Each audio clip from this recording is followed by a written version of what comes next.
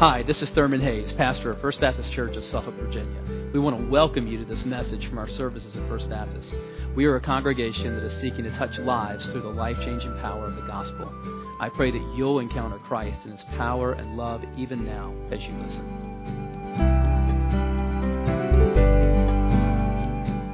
I'm going to invite you to open your Bibles this morning to Luke chapter 16, and we are going to see the exact thing that the choir was singing about. It's taken from this parable. And if you're new today, we're in the midst of a series on the parables of Jesus in the Gospel of Luke. And I call this series, Where Are You in This Story? Because the parables that Jesus tells are stories, and they're stories that you and I are in. In each one of the parables, in each one of the stories, we see ourselves, we see our role somewhere in the story. And so let's look today at really one of the most sobering stories that Jesus told. It's traditionally called the parable of the rich man and Lazarus.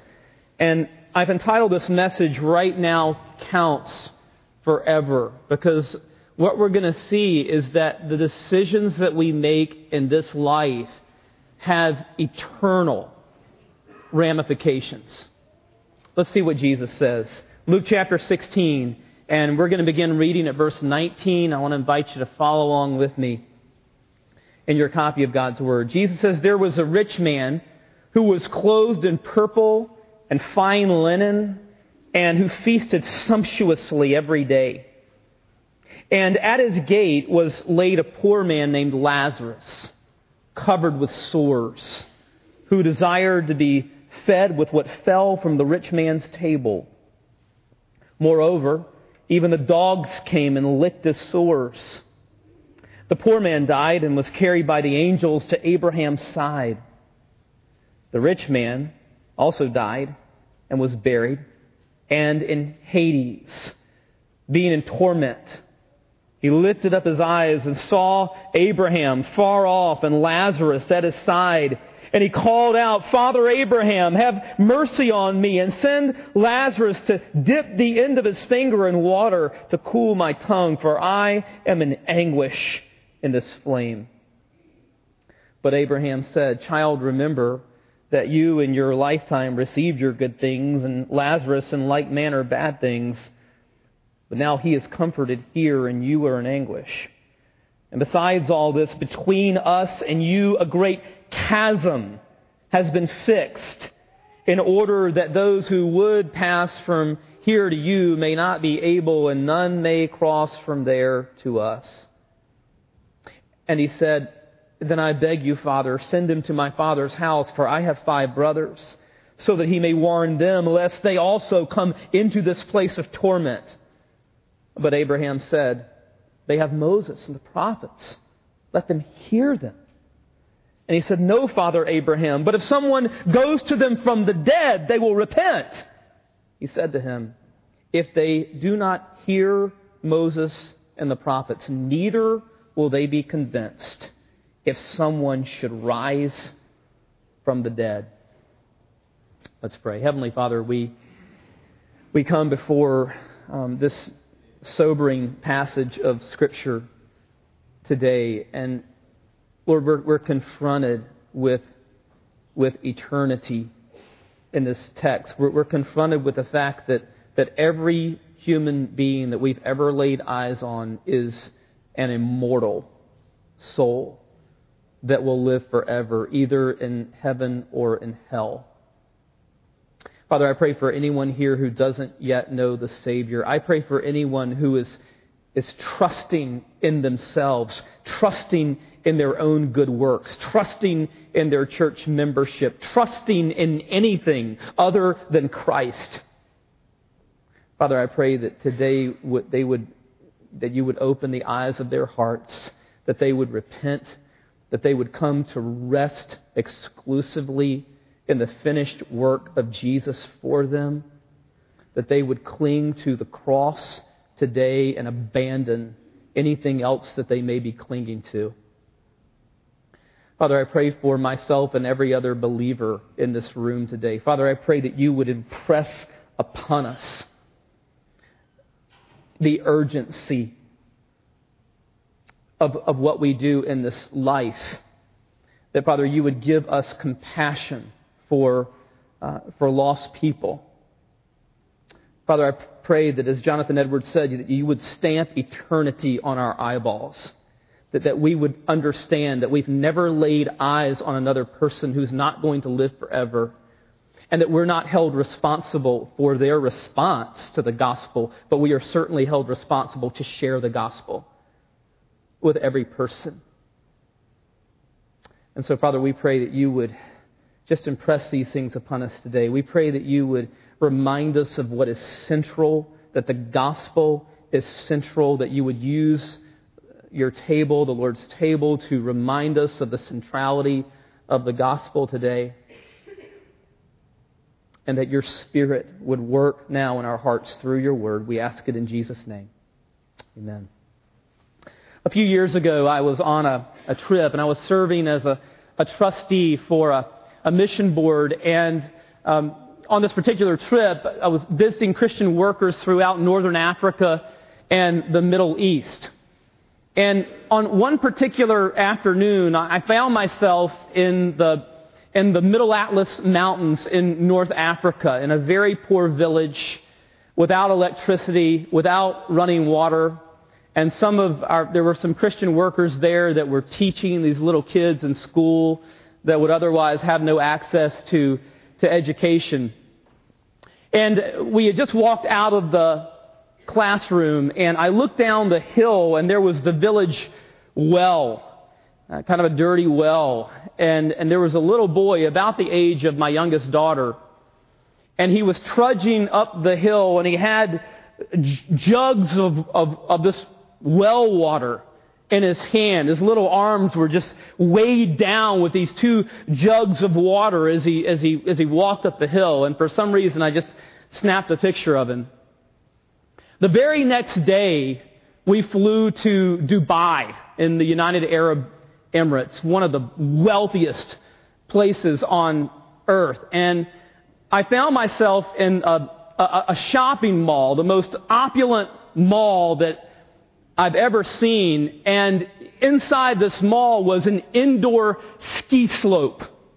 Yeah, it's 120 degrees outside, and inside these people, women in all black burqas from head to toe were skiing down the slopes. It was really a bizarre, kind of a disturbing sight in a lot of ways. I mean, the whole place was just crazy wealthy. The people who live there, only about 10 or 15% are from the United Arab Emirates. Most of the people there are from places like India, poor people in South Asia that have kind of been imported in, that kind of serve these super wealthy people all day, and the Emiratis just kind of walk around these incredibly over the top shopping malls and just buying stuff. And I looked up, and there was a placard that was hanging down from the ceiling that sort of advertised what this mall experience was all about. And it was a photo of an Emirati man and his wife strolling through the mall, and their hands are loaded down with stuff that they've purchased at the mall. Just bags with their arms just full of it hanging down. And I took a picture of that, and when I got home from the trip, I put those 2 photos side by side of the little boy carrying the jugs of water in the poor village and the people carrying the stuff in the mall. And I put them side by side just to remind myself of the extremes in the world. Well, Jesus here is talking about extremes, isn't he, in this particular story? Extreme wealth, extreme poverty. But actually, this parable is not about economics. It's about something far, far deeper. Let's meet the characters in this story. Rich man, poor man. Verse 19, we meet the first character. Jesus says there was a rich man who was clothed in purple and fine linen and who feasted sumptuously every day. Now, the language that Jesus uses is it's over the top language. He's describing someone who is totally self-indulgent. Someone once said that a man who's wrapped up in himself makes for a small package. Well, if that's the case, then this guy was a very small package indeed, because Jesus is painting a picture here in verse 9 of just a total narcissist. This guy is completely wrapped up in himself. Jesus says that he was clothed in purple. Purple was a statement color in that day and that culture. And this guy wanted his clothes to make a statement. He was strutting around like a peacock. And then we see the humor of Jesus come out again, as we've seen time and time again in these parables. Jesus says that he was dressed in fine linen. Now, the people in the first century who heard Jesus tell this knew that the word that he used for fine linen meant that he was referring to a fine Egyptian cotton that was used for undergarments. So Jesus is essentially saying here, he even had fancy underwear. And then Jesus says that he feasted sumptuously every day. Every meal was 5-star. And the fact that he did this every day indicates something else about him, and that is he had blown off the Sabbath. He had no room for God whatsoever in his life. He's totally independent. He's totally self-sufficient, self-reliant. So why do I need God? That's the picture here. Well, just a few yards away from where this guy feeds his face and prances around in his fancy underwear, we meet another character. Verses 20 and 21, and at his gate was laid a poor man named Lazarus, covered with sores, who desired to be fed with what fell from the rich man's table. Moreover, even the dogs came and licked his sores. What do we see here about Lazarus? He's obviously not only poor, but crippled, disabled, right? And we know that because he has to be laid at the gate of this man. He obviously can't walk. And so people in that day, in that culture that were disabled like this, were helpless. They could not work.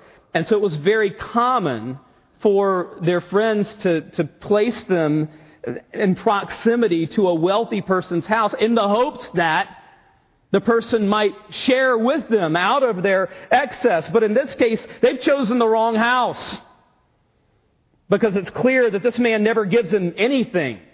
Despite the fact that later on in the parable, it's obvious he even knows Lazarus' name. He has to practically step over him to get into his house.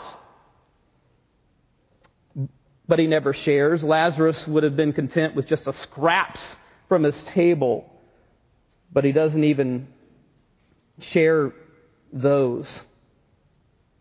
And then Jesus talks about the fact that his body was covered with these oozing sores, and that the dogs were licking his sores. Now, I don't know about you, but when I read this story, when I always read this story, I thought that probably the dogs were adding insult to injury. That the dogs were part of the torment of Lazarus. That's probably not the case.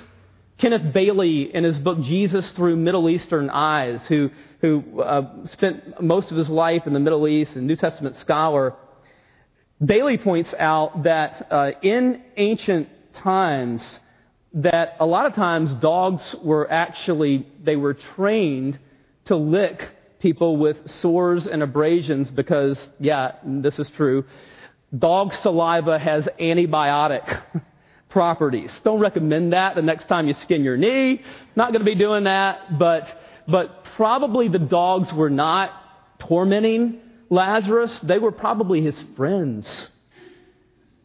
and seeking to soothe him. And the fact that they were licking him, dogs lick out of what? Affection, right? They sense something in Lazarus. They sense a gentleness and a kindness. Because Lazarus, even though he has nothing in the eyes of the world, he actually has everything. Because it's clear from the parable as we go on, Lazarus has a relationship with God. He knows God. It's a total contrast. The first man is totally independent. Lazarus is totally dependent. He has nothing. No one except for God. And because of that, there's a power in his life. There's a kindness and a gentleness and a power that just sort of radiates from him. William Lane Craig, in his book On Guard, tells about a friend named Tom who was visiting a nursing home when he met a woman named Mabel. And listen to what he says. As I neared the end of the hallway, I saw an old woman strapped up in a wheelchair. Her face was an absolute horror. The empty stare and white pupils of her eyes told me that she was blind. The large hearing aid over one ear told me that she was almost deaf. One side of her face was being eaten by cancer. There was a discolored and running sore covering part of one cheek, and it had pushed her nose to one side, dropped one eye, and distorted her jaw so that what should have been the corner of her mouth was the bottom of her mouth. As a consequence, she drooled constantly. I also learned later that this woman was 89 years old and that she had been bedridden, blind, nearly deaf, and alone for 25 years. This was Mabel. I don't know why I spoke to her. She looked less likely to respond than most of the people I saw in that hallway. But I put a flower in her hand and said, "Here's a flower for you. Happy Mother's Day." She held the flower up to her face and tried to smell it, and then she spoke. And much to my surprise, her words, although somewhat garbled because of her deformity, were obviously produced by a clear mind. She said, "Thank you, it's lovely. But can I give it to someone else? I can't see it, I'm blind." I said, "Of course." And I pushed her in her chair back down the hallway to a place where I thought I could find some alert patients. I found one and I stopped the chair. Mabel held out the flower and said, "Here, this is from Jesus." Tom and Mabel became friends over the next few years, and Tom began to realize that he was no longer helping Mabel, but she was helping him. He began to take notes on what she said. After a stressful week, Tom went to Mabel and asked her, "Mabel, what do you think about as you lie here all day?" She replied, "I think about my Jesus." I sat there and thought for a moment about the difficulty for me to think about Jesus for even 5 minutes. And I asked, "What do you think about Jesus?" She replied slowly and deliberately as I wrote. And this is what she said. "I think about how good he's been to me. He's been awfully good to me in my life, I'm one of those kind who's mostly satisfied. Lots of folks would think I'm kind of old-fashioned, but I don't care. I'd rather have Jesus. He's all the world to me." And then Mabel began to sing an old hymn. "Jesus is all the world to me, my life, my joy, my all. He is my strength from day to day. Without him I would fall.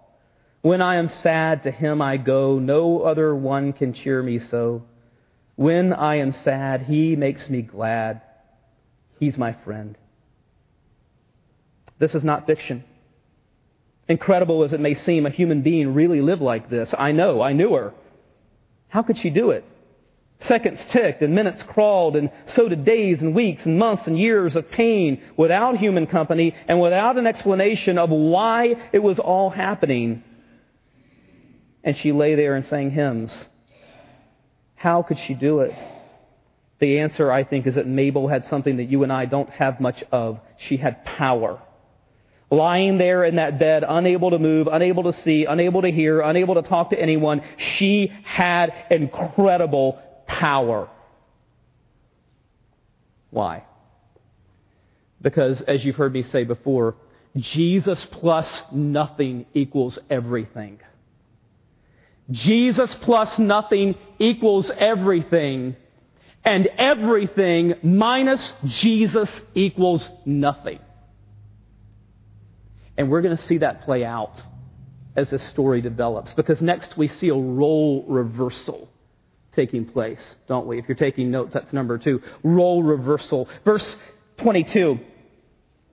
Jesus says, the poor man died and was carried by the angels to Abraham's side. At last, Lazarus' painful earthly pilgrimage comes to an end. No one notices on this earth. He just dies as one of those poor, anonymous people. No one on earth notices, but heaven notices. The Bible says in Psalm 116, precious in the sight of the Lord is the death of His saints. God notices. And there's a party that is thrown in heaven.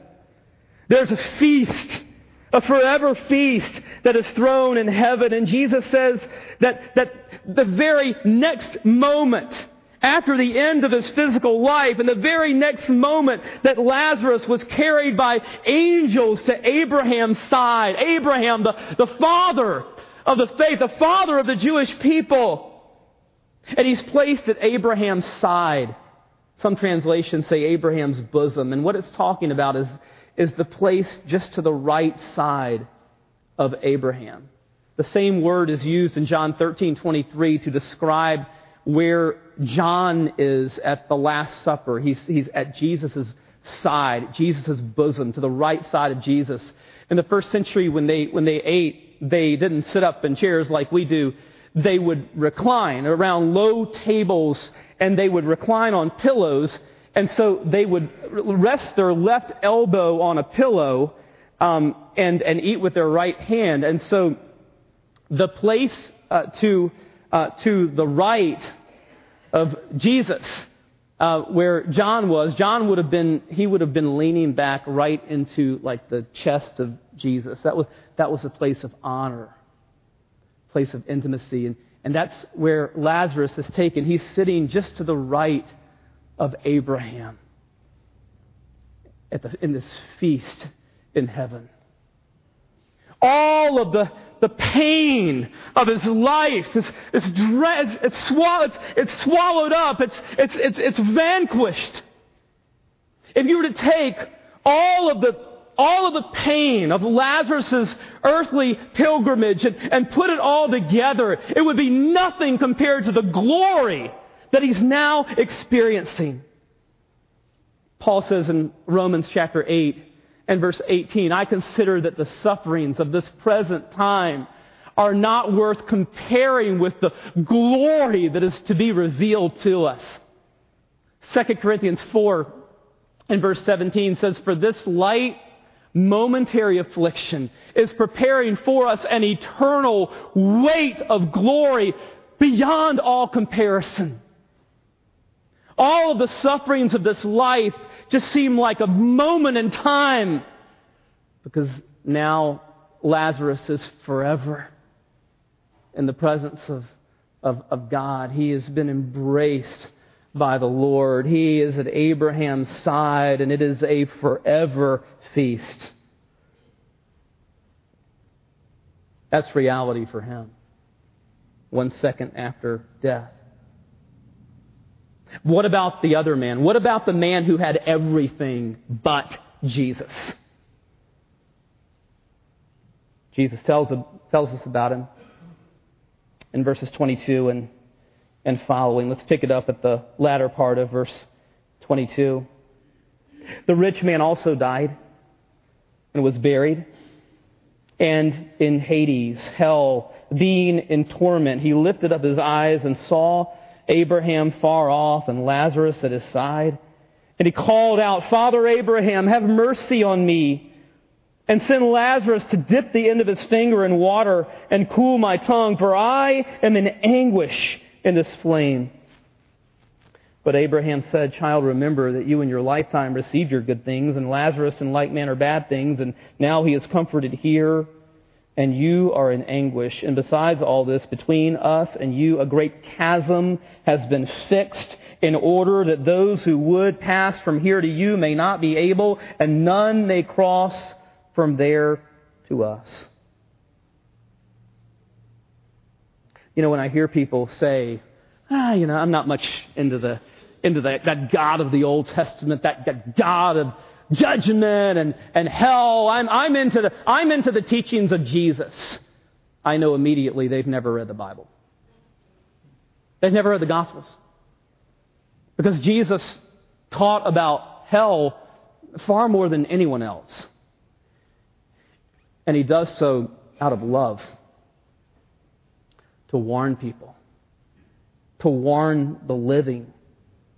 If your neighbor's house is on fire and they're asleep, are you a more loving neighbor if you warn them or if you don't warn them?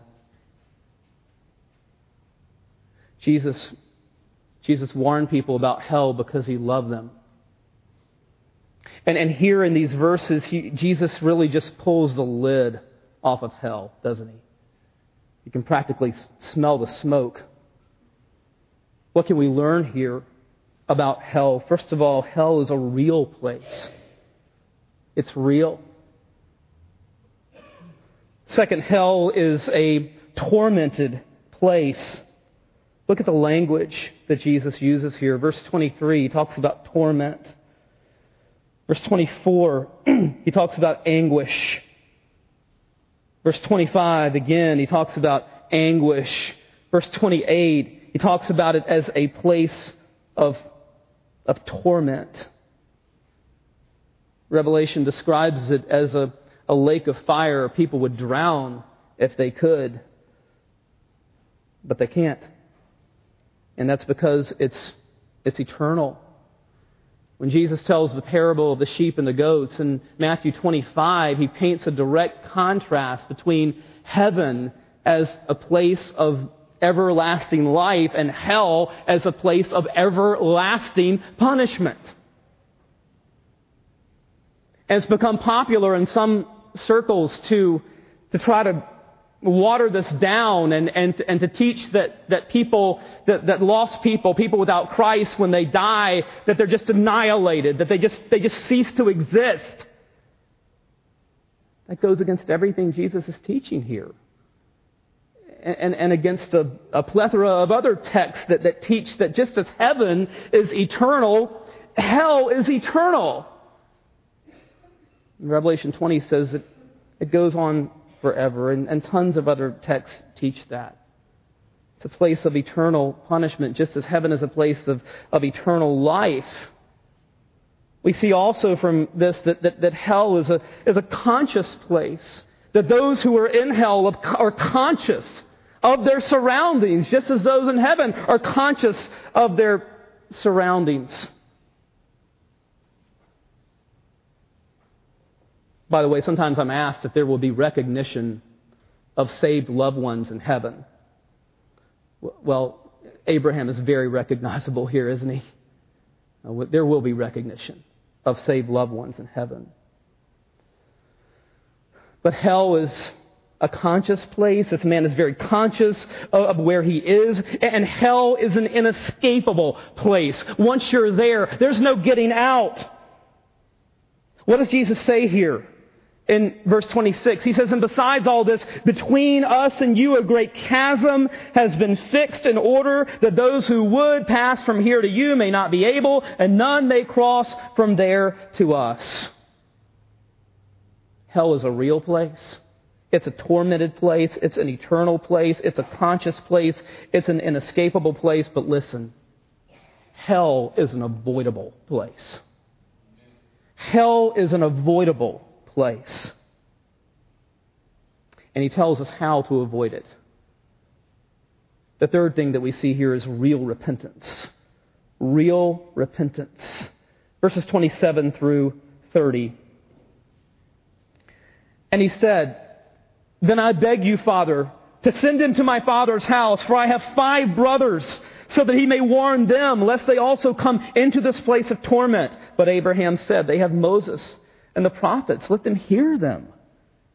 And he said, no, Father Abraham, but if someone goes to them from the dead, they will repent. Notice here that the man in hell understands why he is in hell. And he understands why his brothers are headed to hell. And it's not because he's not in hell because he had money. He's in hell because he never repented. And his brothers are headed to hell because they have not repented. That's the issue. That's the issue. To repent means to turn. It means to change your mind. You change your mind about your sin. You come to see your sin the way that God sees sin. You come to see your sin as horrible. Your sin is not okay to you anymore. It's no longer okay to run your own life. And you become aware of that. You become conscious of that. And you turn from that. And you turn from sin to a Savior.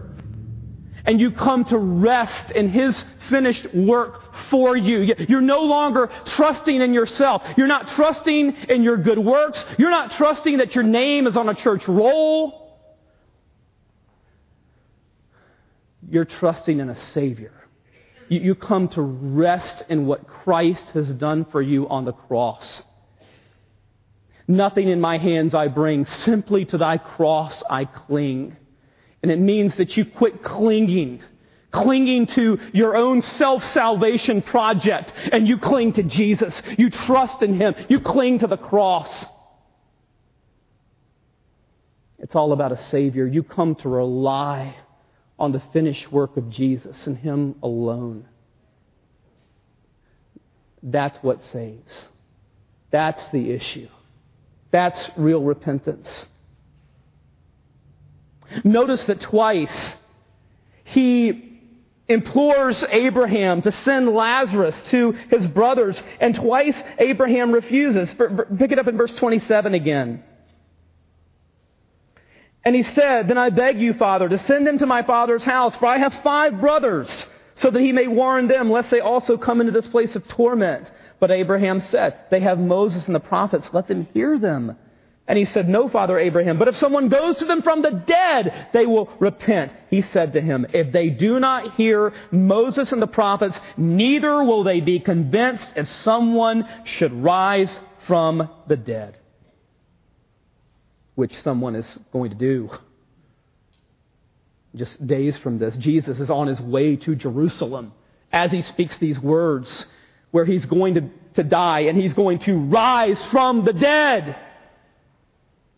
The resurrection of Christ stands right there in the middle of history. More evidence for the resurrection of Christ than for historical events that we take for granted all the time. And yet, most do not repent. And Abraham knows that this guy's brothers would not repent. He essentially says to him, what you're asking me to do would not work. It would not work. Because their hearts are hard. They've blown off Moses and the prophets. Even if someone would rise from the dead, they would blow that off too. You hear people talk about God sending people to hell. The Bible says we send ourselves to hell.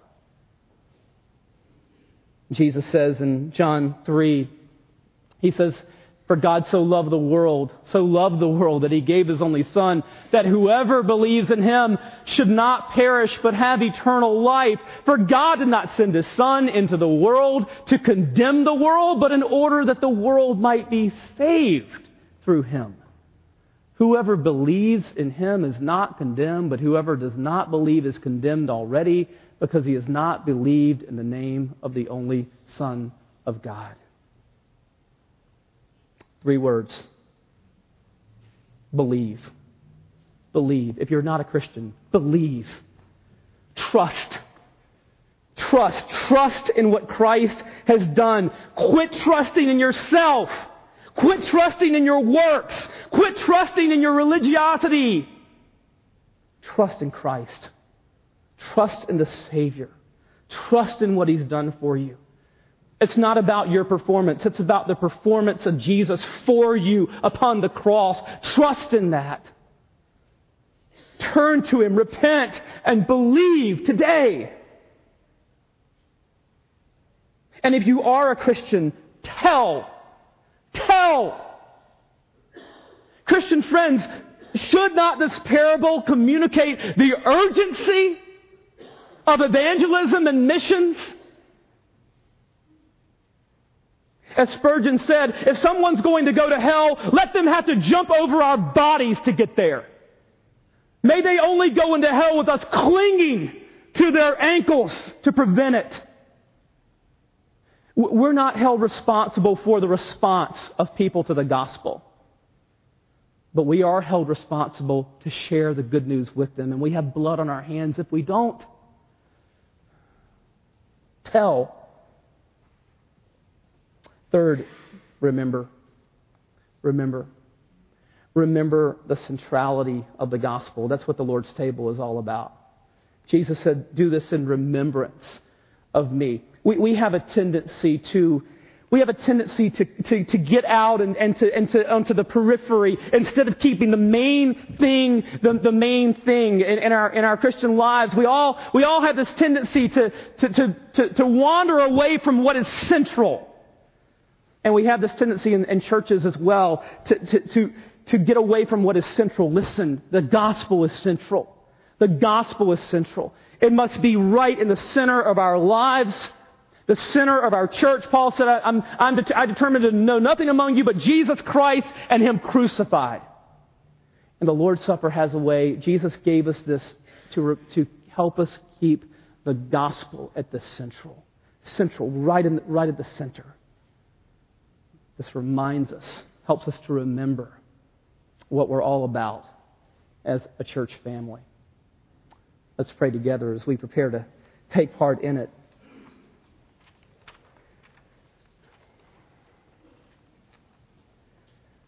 Heavenly Father, we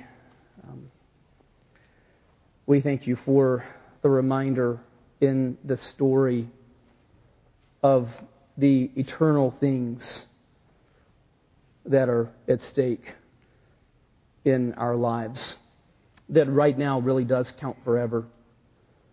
Father, I pray for anyone here who entered this room today unsaved. Father, I pray that if they haven't already done so in the course of this message, that right now they would turn to Jesus and trust Him, welcome Him into their life as Savior and Lord. Father, I pray that You would really impress upon us as believers the urgency of the task that You've given us to tell good news, to be heralds of the gospel. Now, Father, as we prepare to take part in the supper that You ordained, we pray that this would be a time of self-examination and reflection. We pray that there would be no known, unconfessed sin in our lives, that we would be humbled before You, that we would be reminded of our own inadequacy, our own sinfulness, and the perfection of the Savior, who lived the perfect life that we could never live, and who died an atoning death upon the cross for us, whose blood was shed, whose body was broken, that we might have life abundant and life everlasting.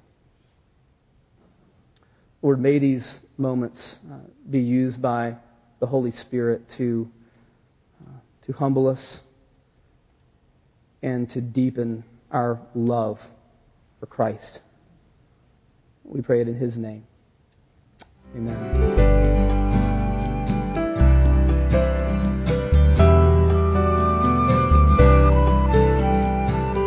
Thanks for listening. this service at First Baptist Church. We hope you've been strengthened in your faith. We want to encourage you to visit our website at fbcsuffolk.org for more information about the church and about following Jesus. God bless you today.